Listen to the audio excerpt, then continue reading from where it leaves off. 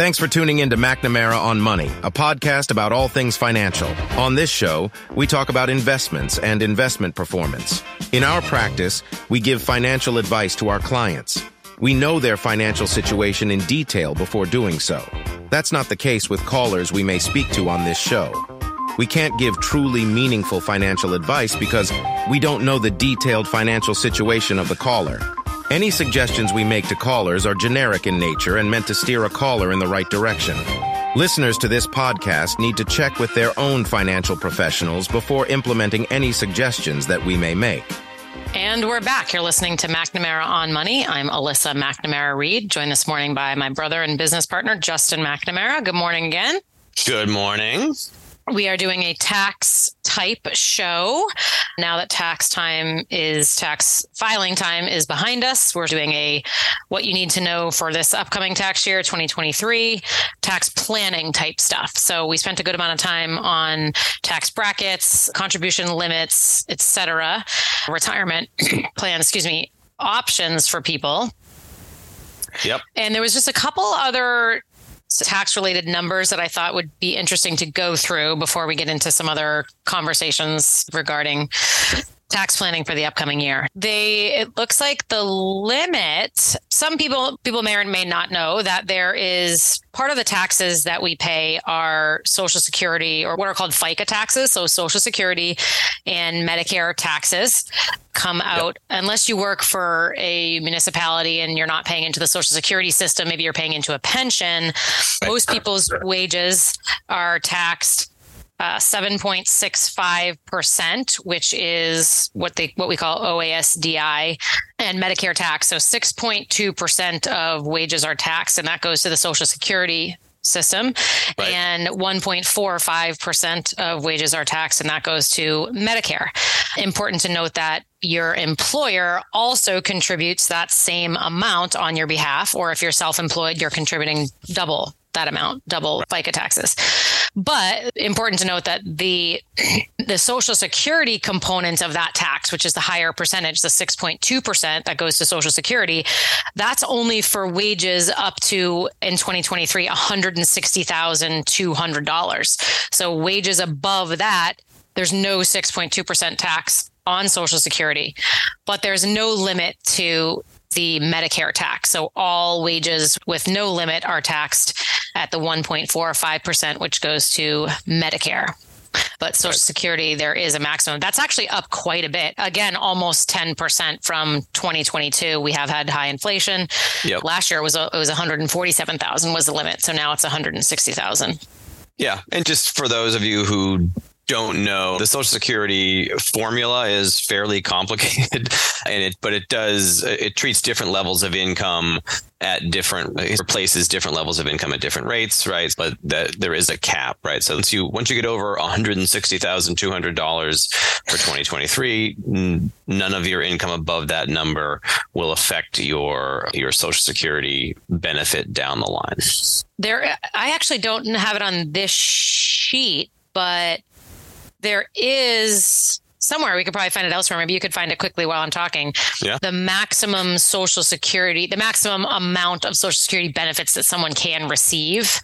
Okay. Those adjust upward periodically. So at different ages, Social Security income is capped. The contributions are capped, but in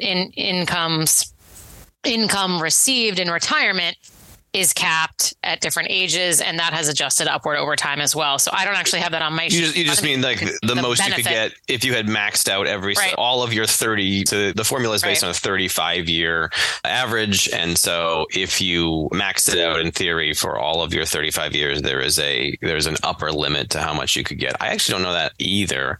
I want to say maybe it's 3,600 now. It's like 4,000 a month or something in that range. Yeah, that might be somewhere on the socialsecurity.gov website, but that's interesting to know. Yeah, and it's based on different ages. So whoever has maxed out, there's a cap on monthly benefits that can be paid out. But that does make sense because it's capped on the way in. Yeah, I think this is from the Social Security website.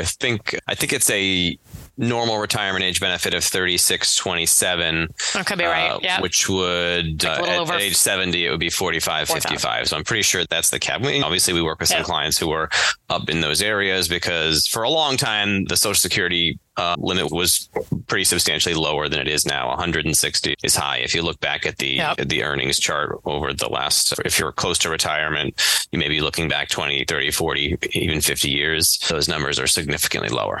Also, under the heading of Social Security, for people that collect a Social Security benefit before their full retirement age and still have earned income, there's a limit to how much income they can earn before they start to lose Social Security benefits. Right. So again, this doesn't apply if you're collecting at your full retirement age or older, and full retirement ages right now are for people like it's 66 and 4 months right now or something like that. Like people turning, I think 66 and 4 months right now are a full retirement age, or maybe 6 months. It's in that range. And for a lot of people, that will adjust upward to age 67. But if you collect your benefit before full retirement age, and if you earn more than a certain amount of income in 2023, you start to lose your Social Security benefits. If you're planning to work part-time in retirement, then you consider that you have to earn less than $21,240 in order for your Social Security to not be affected if you're collecting and you're under your full retirement age. So that's up a couple of $1,000s from 2022. Yep. But again, that doesn't apply to people that are collecting their full retirement age. You can have any amount of earned income when you're over your full retirement age, any amount of earned income, and it does not negatively affect your Social Security benefit. But I think that's about it. Oh, you know what? How about Social Security, the taxation or the taxability of Social Security benefits themselves? So Social Security... You're going deep into the weeds now. It's on my sheet. I do think it's important to note. I always tell people, retirees that are collecting Social Security or about to collect Social Security, when we're having these conversations, I always explain that Social Security is lightly taxed. It's not 100% taxed for anybody when you're collecting Social Security. And I actually one time, I don't know if I read about the explanation or maybe the Social Security consultant that we had on the show. No, there's a reason. There's like an avoiding double taxation reason for why it's not 100% taxed. And I remember reading about it or hearing about it and not fully. I don't know that I ever fully followed that, but there's a reason why it's not fully taxed, and it's to avoid double taxation. But anyway, at most, Social Security is 85% taxed. So a married couple filing jointly, if their what we call modified adjusted gross income is $44,000 or greater, then their benefit is 85% taxable. Okay. But there are people, if you're married filing jointly and your taxable income is, your modified adjusted gross, I believe if it's $32,000 or less, then your Social Security is only 50% taxable. Yeah. It's one of those big steps that you have to be careful of when you are planning IRA distributions and retirement, right? Because if you look at your average retiree, they may have some probably more flexibility than a working person, right? So if you have your Social Security income and then maybe portfolio options as far as where you take that money from, that's another one that you have to pay attention to, because you can jump yourself up from 50 to 85, and that can be a big number, right? Obviously, all that going to your tax return is a lot. Yep. Okay.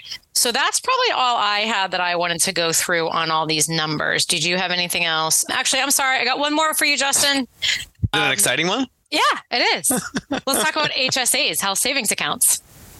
That's right. That is an exciting one, because actually you and I had a side conversation about that a few weeks ago. We were talking about HSAs. Yeah, more and more common. Yeah, we should definitely touch on that one. HSA's health savings account.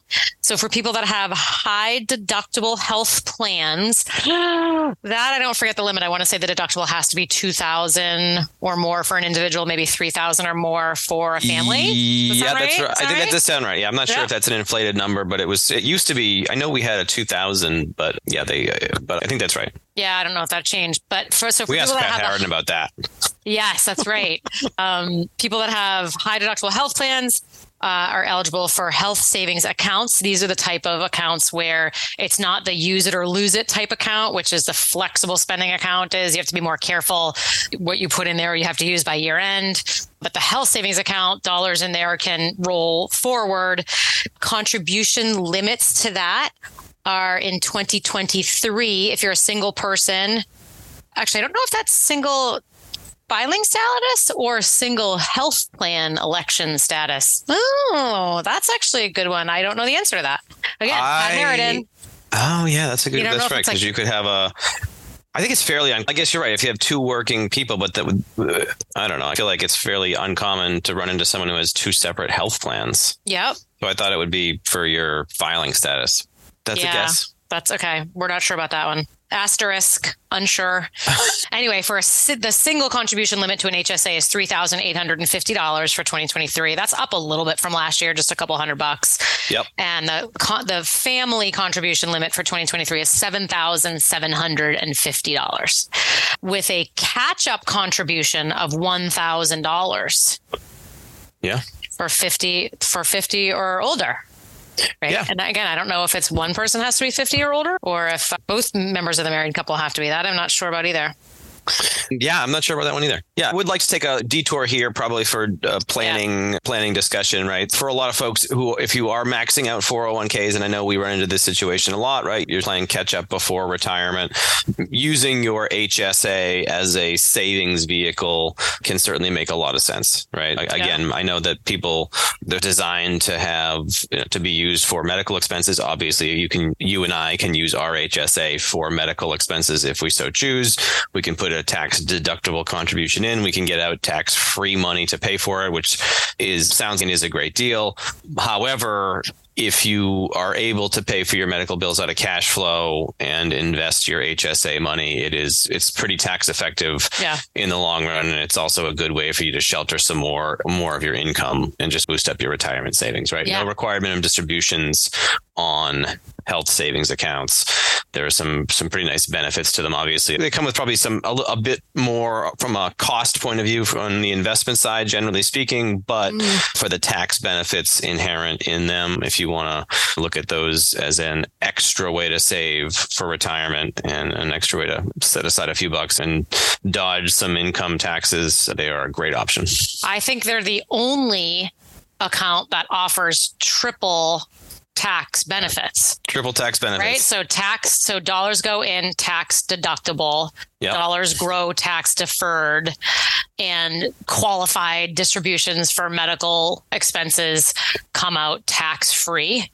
So there's almost nothing else like that. Even a Roth IRA, that's only double tax benefit. You get tax deferral and tax free at on withdrawals, but you don't get a deduction going in. Nope. And 529, same thing, double tax benefits where it's tax deferral, qualified distributions for education are tax free, but you don't get a deduction going in, at least at the federal level. Some states offer Massachusetts offers a small tax deduction on the way in, but it's capped at $2,000 a year or something. So it's the only, I'm 99.5% sure that's the only investment vehicle that offers triple tax benefits. So I do have some clients with HSAs that have pretty good cash flow and elect to pay out of pocket for medical expenses so that they can just use their HSA for another type of retirement investment vehicle and plan to use it for health expenses in retirement. And that's great if people can do it. It's a very tax efficient, the most tax efficient vehicle that I'm aware of anyway. Yeah. So make use of it if you have one. Yeah, absolutely. Okay, that's all I wanted to go through regarding tax numbers, but we wanted to get into some concepts, I think, and some discussion points surrounding personal financial tax planning in your personal financial life. So one of them is just the concept tax withholding. Maybe this is obvious, but not for everyone, because most people are pretty familiar with the concept, I think. Yeah, but what I was going to say is I do think that some people get confused. I think it's important to note that there's a difference between tax withholding and taxes due. Yeah, true. And I guess maybe so not everyone is clear on that, right? So sometimes I'll talk about when I'm setting up IRA distributions for a client in retirement or something, and I'm talking about withholding taxes for them and sending an after-tax amount. Some people aren't clear that what we're talking about withholding isn't necessarily exactly what they're going to owe. And it really depends on their tax situation in the given year. They might be like, oh, those taxes are high. And I'm like, it's just a guess. I don't know what it will be. Right. So what withholdings are educated guess. It's an educated guess. So withholdings are, or should be anyway, what you think you will owe on certain amounts of money. So when you're withholding on your salary, for example, that's payroll companies are pretty good about based on what you're being paid, right, and how dependents you have, and if you're married or single, and calculating appropriate withholdings. And we do the same thing when we are, again, setting up retirement account distributions. People should be doing the same thing when they're starting Social Security, when they're taking pension income. What you elect for your withholding should be, in my opinion anyway, what you think you're going to owe on that money. And the easiest way for me to think about it is, what are all the sources of income? Where do I think what tax bracket do I think you're going to fall in? And making an educated guess on that, right, in that regard. But I do think it's important for people to know that if they, for example, some people that are retired, maybe they don't withhold anything on their Social Security check. And so they might want to withhold on their IRA distributions, or maybe they're withholding too much on Social Security and then they don't need to withhold as much on their IRA distributions. So you should have withholdings in different places, or I guess if you don't, one withholding should make up for the lack of other withholding. I do think it's important for people to know that the federal government imposes penalties for people that under withhold throughout the course of the year.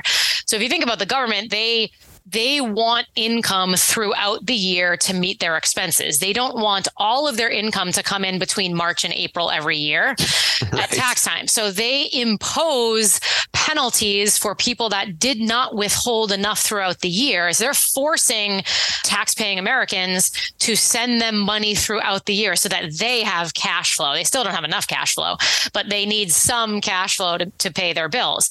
The way that I went onto the IRS.gov website, and because I actually couldn't remember the specifics. I knew it was like 90 or 95% of something that you have to withhold. So if you can avoid the penalty by by paying at least 90% of the taxes that you'll owe in that year throughout the year, or 100% of the taxes owed for the prior year, whichever amount is less. So if you think about current year and prior tax year, probably it's hard to know exactly what you're going to owe in current year. You could estimate it, but probably the easiest thing, and what most accountants I'm guessing do, is they recommend that their tax clients withhold 100% of the prior tax year throughout the year to avoid the penalty. So you have to withhold 100% of last tax year's taxes due throughout the year, send that in, or 90% of what you think you'll owe this year, again, throughout the year. So many people, that's just through wages, withholdings on wages. Some people pay quarterlies, but it's important to do that, or there's an underpayment penalty, which is now, I looked it up, and it changes every quarter. And now that interest rates are high, it's like the underpayment penalty is 7%. Yeah. So it's whatever the compounded daily, 7% annually on whatever you under withheld. Try to avoid that and withhold the proper amounts. Yeah, just a few comments on that. It's certainly hard, right? And we will often have this discussion in the context of an IRA distribution, right? How much should I withhold on my IRA distribution? It is always an educated guess, right? Because even if you know your marginal tax rate, right? Oh, I'm in the 22% tax bracket. It doesn't mean you'll always going to get the average tax rate, right? Because obviously we have a graduated income tax system. So even if you're in the 22% tax bracket, that doesn't mean that all of your income is taxed at 22%. And even your own specific distribution may be taxed at different rates because it may jump you over a bracket. You're just making best guesses. And this is the kind of thing that you will find out on a year-to-year basis. So I think most people have a decent handle on it just because it's put in front of them every year. And if they file their taxes one year and there's a penalty, then there's generally going to be a relatively quick adjustment in that next year. So let's talk about withholdings versus actual tax for a moment. And there's basically three situations. There's number one, you could under withhold and owe at tax time. Again, we want to avoid that because we want to avoid significant under withholding because we want to avoid penalties. But we could under withhold and owe at tax time. We could perfectly withhold and owe $0 or $5 or $10 or whatever, or close enough. Or we could over withhold and get a refund at tax time. So important for people to know that whatever you're withholding on whatever sources of income, it's all going to come out in the wash, assuming you do your taxes properly. And if you over withheld, you'll get a refund. If you under withheld, you'll owe, or possibly you'll break even. We want to avoid significant under withholding for two reasons. Number one, we want to avoid penalties. And number two, no one likes writing a giant check to the IRS or the MDOR, right? No, they do not. No. And it's painful. It's like when we're withholding, we don't really see it. It doesn't hurt as much. So nobody really likes physically writing out and mailing that check. It's the same thing with quarterlies. But so I generally think it's great to either break even. Some people like over withholding and getting a big tax refund. Yeah. And you could make a case you're loaning the government money and a tax-free loan to the government. I'm sorry, an interest-free loan to the government. Loan to the government. You're missing out on, you could have invested that. You're missing out on some investment growth. There's reasons where it's maybe financially speaking better to. And there is now interest on savings accounts and CDs. This whole discussion disappeared for a bunch of years when you literally didn't get anything in the bank. But now the alternative. It's one thing to give the government an interest-free loan when your opportunity for interest was essentially zero, but you might be able to get 5% in a short-term CD, and that might look pretty good relative to just lending the money to your government. Again, the numbers that we're talking about are if you're going to get a refund of $50,000 versus $1,000, the finances are obviously very different with regards to the interest. It's all a personal decision, and I don't think I have strong opinions either way, other than substantial refunds probably aren't that great an idea unless you're using it for something very specific. Yeah. And I think a lot of people like the forced savings. When they get a tax refund, they get a few $1,000s or something. Maybe they wouldn't have saved it throughout the year. They could throw it in their savings account and maybe not touch it. But I think some people just like that, and that's fine.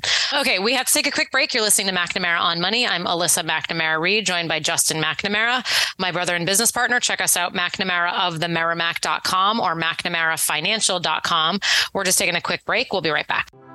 This is Mike McNamara. If you're looking for a financial advisor, start by asking him or her 3 questions. Number 1, are you a certified financial planner practitioner? Number 2, are you legally held to a fiduciary standard of care for your clients? And number 3, do you only give financial advice and not sell investment products? These are all simple yes-no questions. If he or she doesn't answer yes quickly and starts talking, that's a no, and it's time to move on to another advisor.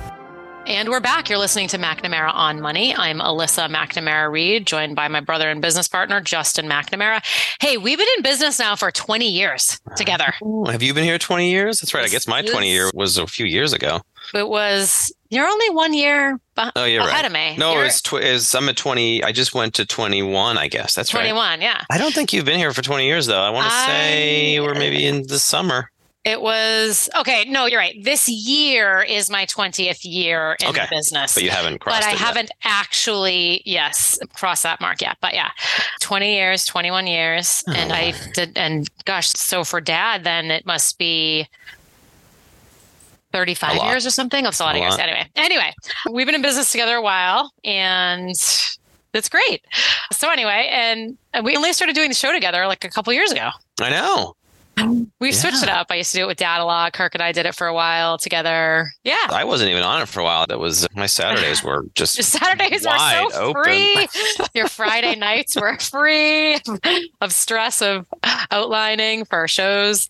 All right. We are talking about taxes today, tax-related stuff. Now that tax time is behind us, we're doing some, what you need to know for this tax time is over. Let's get ready for next year. Love it. That's going to be our podcast title. That'll be when the podcast comes out. That's what it's going to read on your podcatcher. Love it. And now that they're in, so we're talking tax stuff, but this is an interesting time to talk about that, especially as it relates to interest on bonds in your investment portfolio. Because now we have an interest rate environment that we hadn't had for more than a decade.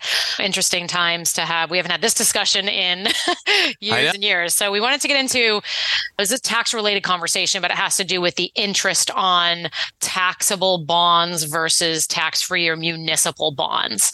So you put this part of the outline together. So I'm handing this one over to you, and I'll chime in when I want to.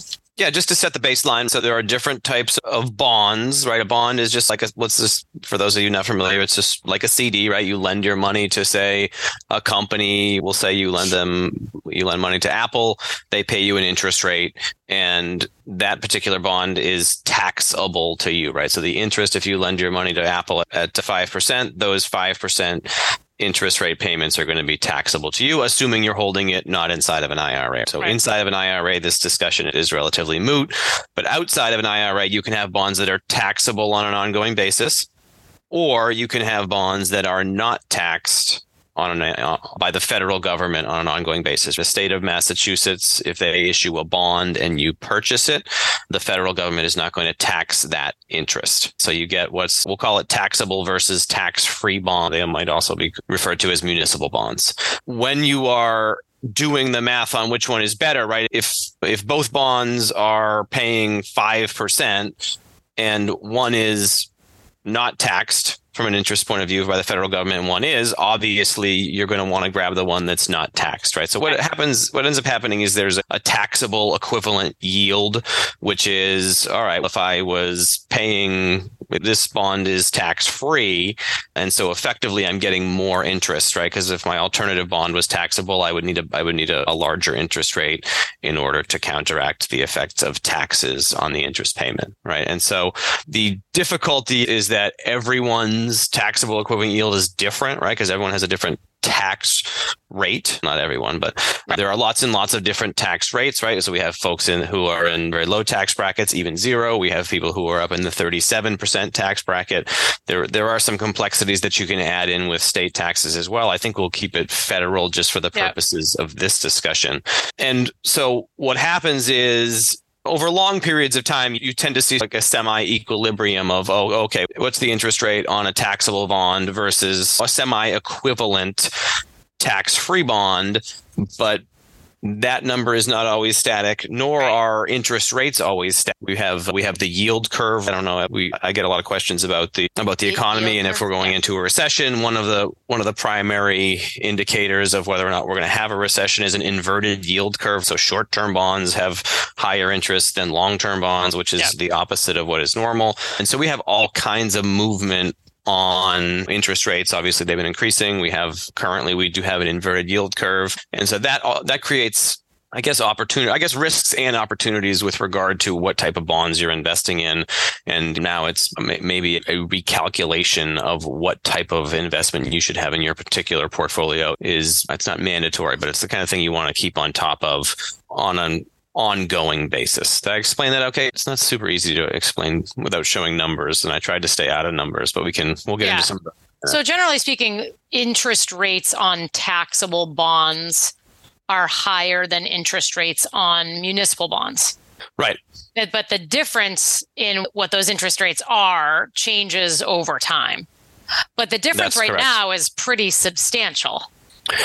The difference, right? Yeah, I guess it's and it's different at different parts of the yield curve. Now, it's not always. All right. You can't buy the exact same bond and have one be tax free and one be taxable, because you're either oring it. So there is a spread between the two, right? So the highest quality taxable bonds, right? So let's say U.S. government bonds, and then the highest quality municipal bonds. There'll be a difference between those two, generally speaking, although not always. Again, there are certain times when we'll call them dislocations in the market, when there are usually shorter term timeframes when those numbers may invert, but those are, again, that's usually fairly temporary. So generally speaking,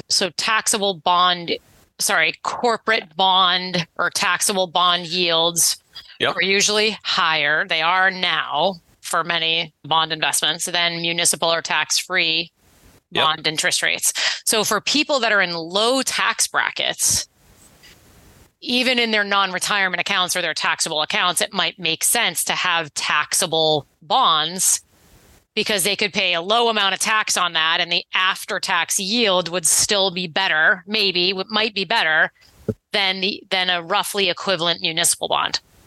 That's for people in low tax brackets. Sometimes corporate or taxable bonds, they might get a 1099 and there's like actually taxable interest on that. That might actually be in their best interest versus municipal bonds at a lower yield.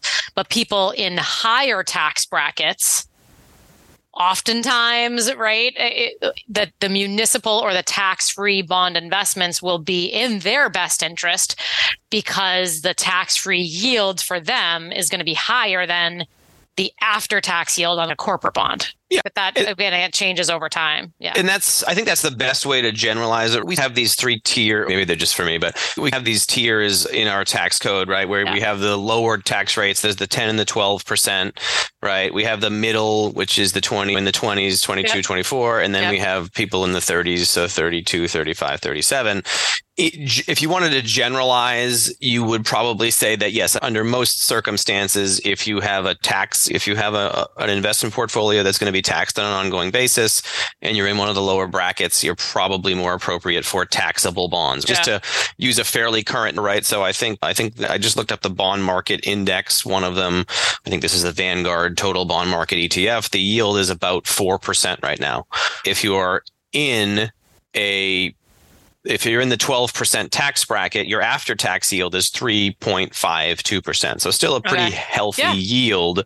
And in this case, higher and better than the yield on a comparable kind of municipal bond market index. I use the iShares National Municipal Bond Index. The ticker is MUB.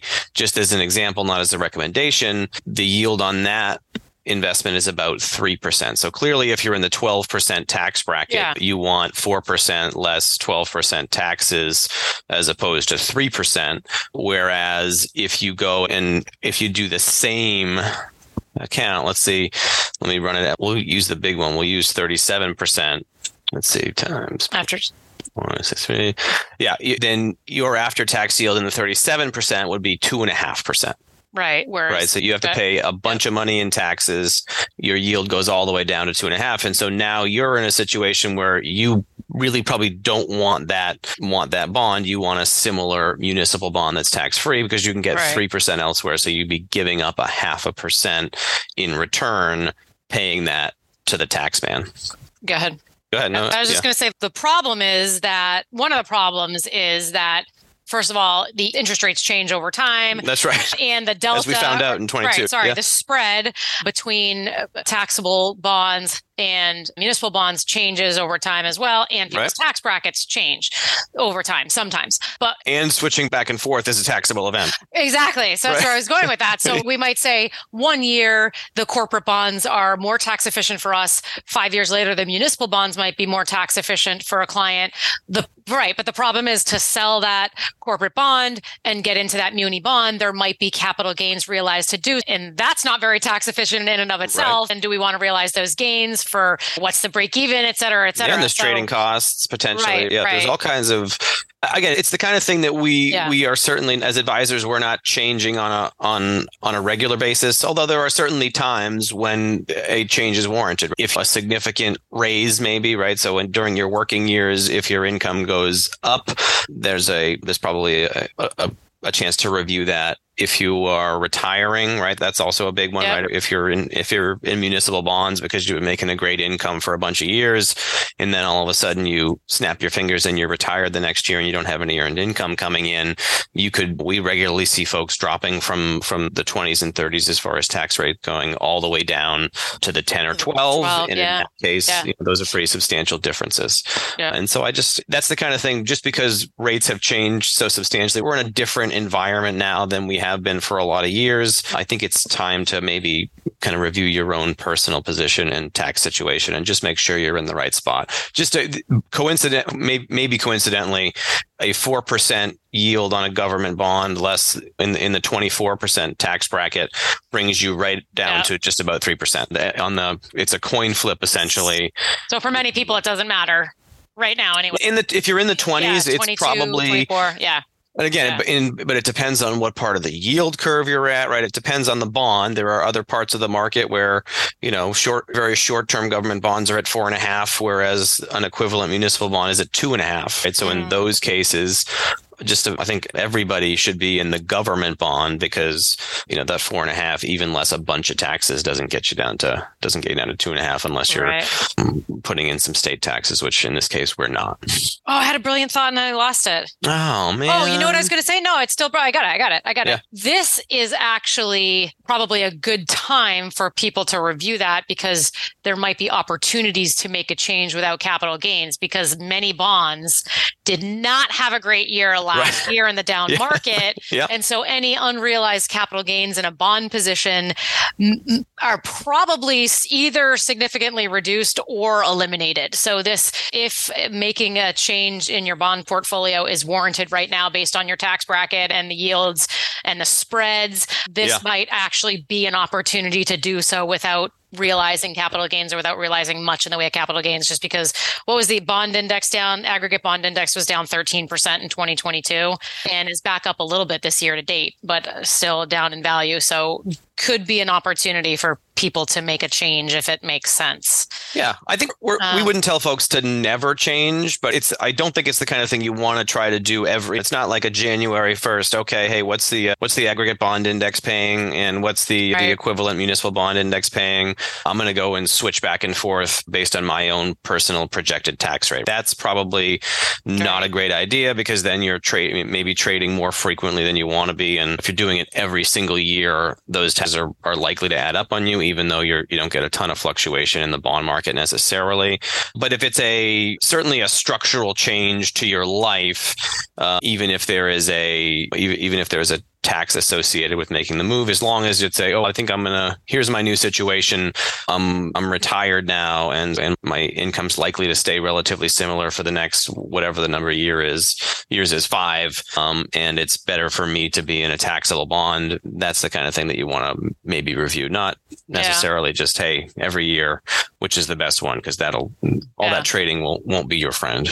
And we haven't really had this discussion much in the last several years because when interest rates were so low and yields were so low, there wasn't much of a spread between taxable and tax-free bonds. And so in many situations, it seems like in many situations for many years, the tax-free bonds were better because there just wasn't much of a difference anyway. And people were tax-free. Yeah. They would prefer to not pay the tax. Right. No matter what the after tax preference, people would generally go with the no taxes. That's true. Yeah. That's true.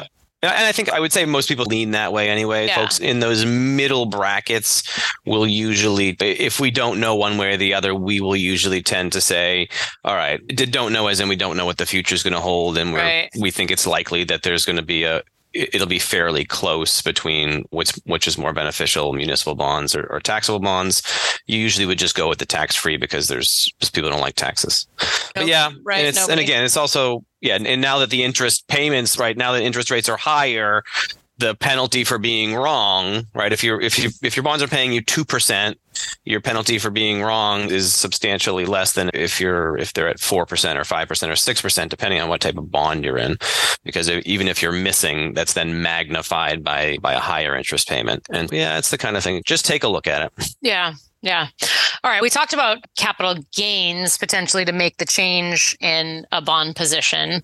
And so that's a good segue to the next discussion, which is harvesting, in a technical term in our world, harvesting capital gains and harvesting capital losses. A really exciting discussion. I guess I never thought of it that way, but that is especially harvesting losses. No, but it's a positive spin on it. Right? I've heard of realizing tax losses, which is a more neutral term, but harvesting makes it sound like, oh, you got to grab those, grab those losses. Yeah, absolutely. Yeah.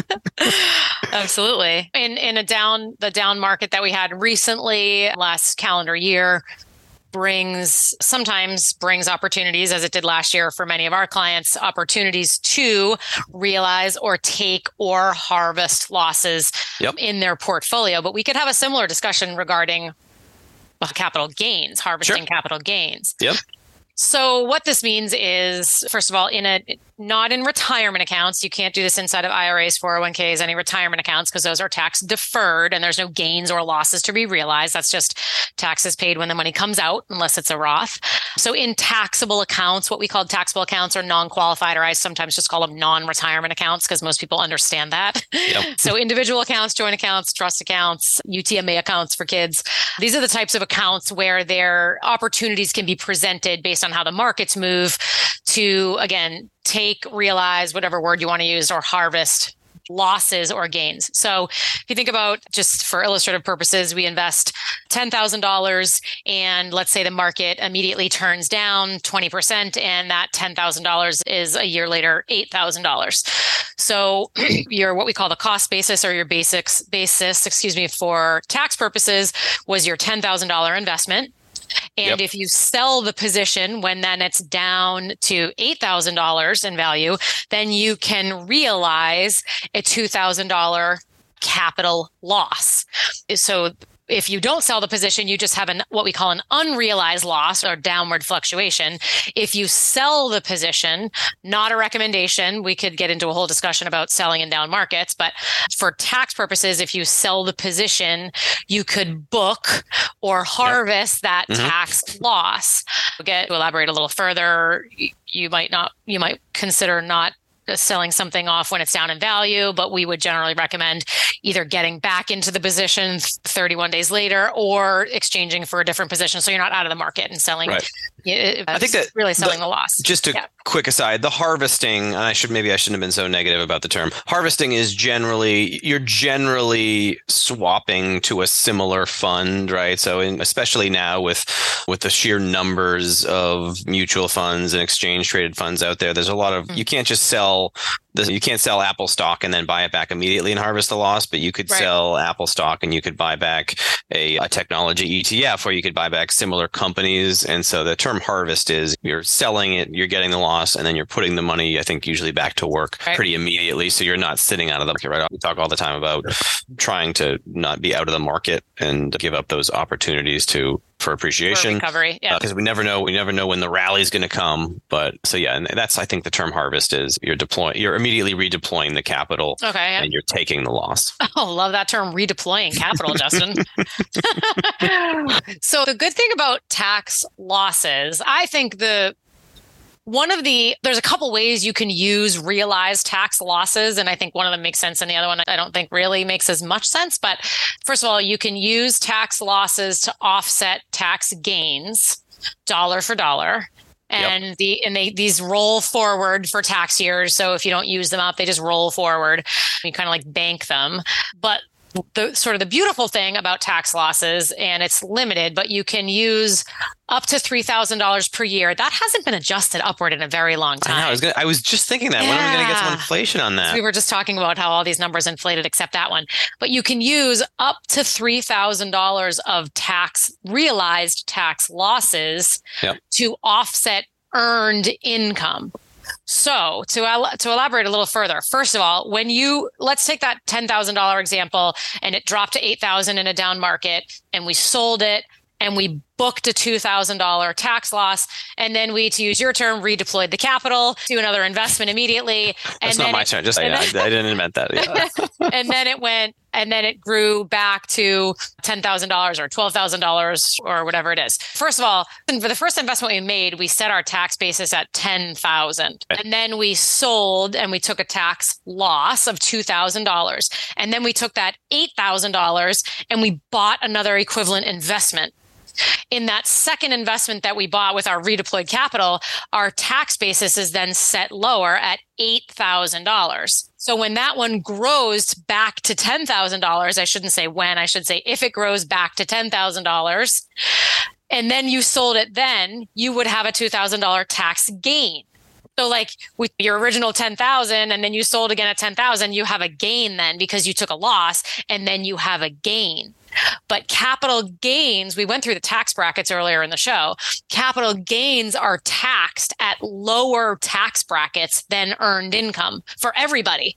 No matter what bracket you're in for capital gains or income brackets, your capital gains bracket is lower for everybody than your income tax bracket. So if we can use a tax loss to reduce dollar for dollar earned income, we can say, and then we pay taxes, capital gains taxes later on that same $2,000, because you're going to pay it later if you sell the position, unless you die and someone inherits it with what's called a step up in basis. But if you sell that later, you're going to pay the $2,000 gain later at capital gains rates, but you saved $2,000 worth you saved yourself on income rates on that $2,000. So that's very it's hard to explain, but that's actually very tax efficient. You're only limited to $3,000 per year. Right. So we're not talking about, you can't do this on the $100,000, but it is a benefit from a tax perspective. Even if you're going to pay the capital gain later on that 2,000 again, because you reset your tax basis lower,